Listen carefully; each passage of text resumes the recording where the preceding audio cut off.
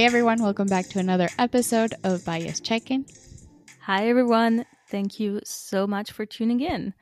We are happy to be back behind the microphones after a little bit of a hiatus. We had recorded the last few episodes well ahead to allow me some time off of the radar on vacanze. But we are back again. And with that, so are all of the work meetings that I had somehow managed to avoid for the past 2 weeks. Did you know that the average US worker spends 3 hours a day in meetings with 11 to 15 meetings per week? That alone does not sound so bad. About 3 meetings per day, maybe. What is more concerning is that another source reported people having about 5 meetings per day, which only increases as you get to more and more senior roles. Research from the University of North Carolina showed that in the past 50-ish years, executives have gone from meetings for less than 10 hours per week to an average of 23 hours per week. And that's without counting organic meetings or like walkings and spontaneous chats on Zoom now. Considering that the average US office worker has 40 hours a week to get all of their work done, and that research has shown time and time again that multitasking is not that productive. So the emails we might answer while we're half checked into that Zoom call don't really help us in the long term. All of this makes it a little easier to empathize with those who just hate meetings. While much has already been said, research and published about this somewhat necessary bane of our work lives, we wanted to take this time to walk through a few of our favorite ways to make meetings more effective, less of a waste of time, or at the very least, a little less miserable. Starting from the very beginning. Do we actually need to meet? We're all familiar with the "this could have been an email" feeling, but somehow we're still also culprits of putting meetings on people's calendars when written communication, aka an email, would have been enough. If you're not sure or anticipate receiving questions, you can always send the information you were planning to share and follow up with a "let me know if you have any questions" or if it would be beneficial to schedule some time to go over this together. But let's say you and your team have established that yes, this meeting is truly necessary, unavoidable. It cannot be an email or a memo. You will need to discuss and brainstorm next steps collaboratively. That's okay. The next hurdle where we see teams struggling is to not stop and consider who needs to be at the meeting and why they need to be there. It might be tempting to simplify and say, well, since we have to meet, let's have the whole team together for an hour every week and let's go over all the updates from everyone. And while it is common and it does work, does everyone really have to get the updates every week? Does everyone have an informed point of view on everyone else's work or potential hurdles? If you're in consulting or other client-oriented work, is it justifiable to bill your account an hour of everyone's time? Now, plain devil's advocate, if you are establishing a new team, you might prefer the face to face for bonding, to understand each other, get familiar. On the other hand, if the team is well established, the project is running well, there are no major points of discussion to explore, consider using that meeting optional function and letting people choose whether they have the bandwidth to join in or if they would rather use that time for other work tasks. Likewise, if you know that my input is not needed, why request my time? That goes back to the "this can be an email" for the team members who just need to be made aware of what the conclusions of the meeting were. And if someone on the team whose input would have been needed, does that not make it in? Like, That's when the agenda and the meeting minutes come in handy. Everyone and their manager have talked about the benefits of having clear meeting agendas until they get blue on the face. So we will not sit on this point for too long, but adding meeting minutes to the agendas afterwards also help capture what the final consensus was and what, if any, next steps are needed. All meetings should have next steps, and who is responsible for them. Taking minutes can be a pain.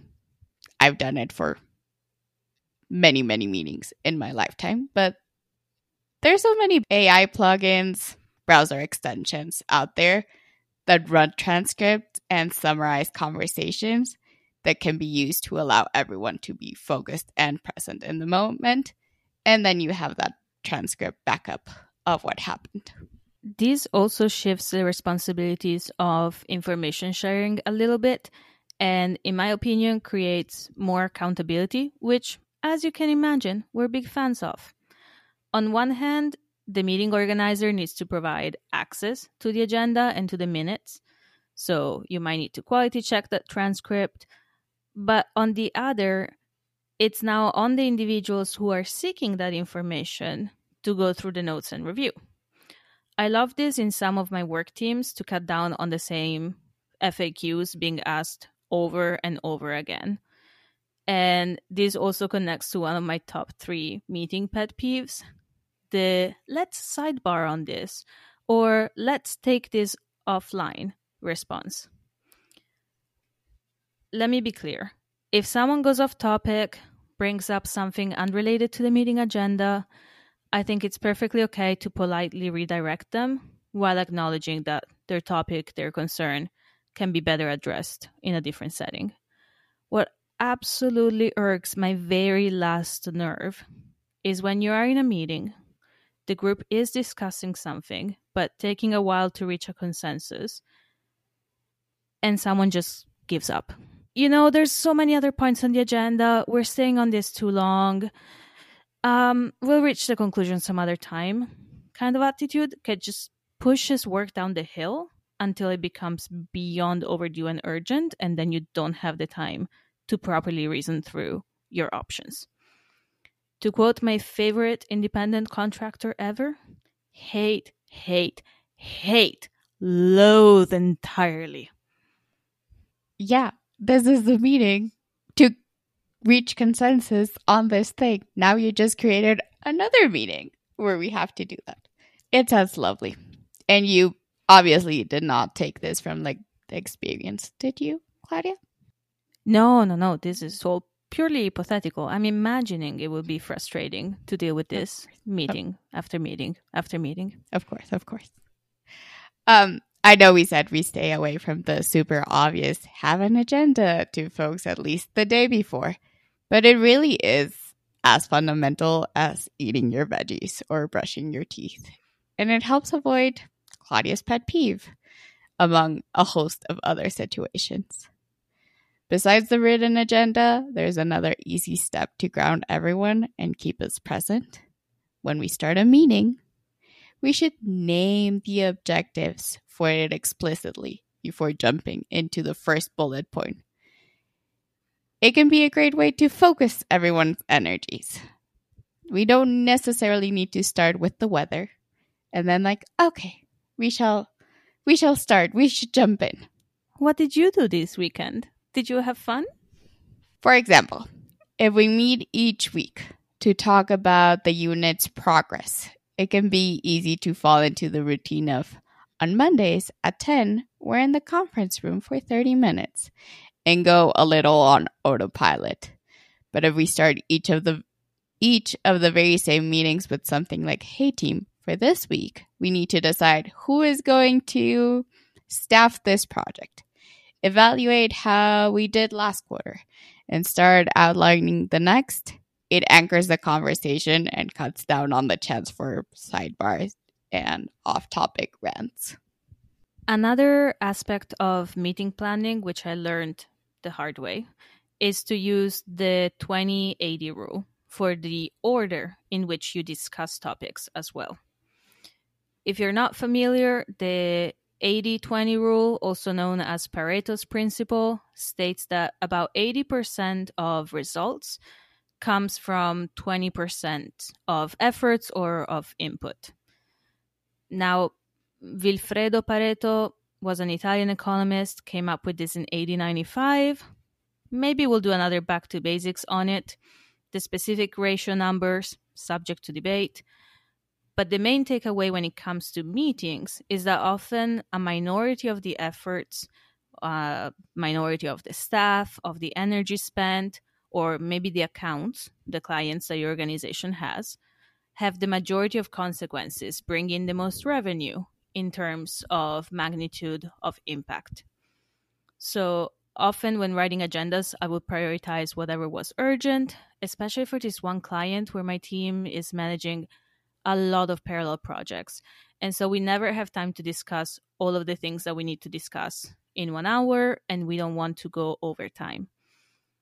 But this way, we never run out of urgent topics to tackle, because we often did not talk about the important things until they were both important and urgent or overdue. So try to prioritize the important, then the urgent, then the non-urgent and non-important, if honestly those even make it onto the agenda, to help the team both stay on topic and not feel like we're always putting out fires, like the water is just below our nose week after week. And that's all great, but there's one important thing we have not talked about yet, without which all we've discussed is, well, probably just completely undermined, to be honest. And that is the meaning follow-up. There are few things more frustrating than getting through a great meeting and then nothing happens until the next time that we're all in the same room talking about the exact same things. Within the minutes that we talked about, within whichever project management tool of your choosing, we need takeaway points, action points, tasks, clearly defined, and who is responsible for them. What are the expectations for everyone before we meet again? What are the appropriate channels and alternatives if we do not meet those expectations? Last for this episode, but far from the least, every so often, whether you have a short agenda for that time or you're a closing point for a project phase, it also helps to have a meta meeting, a meeting about how we meet.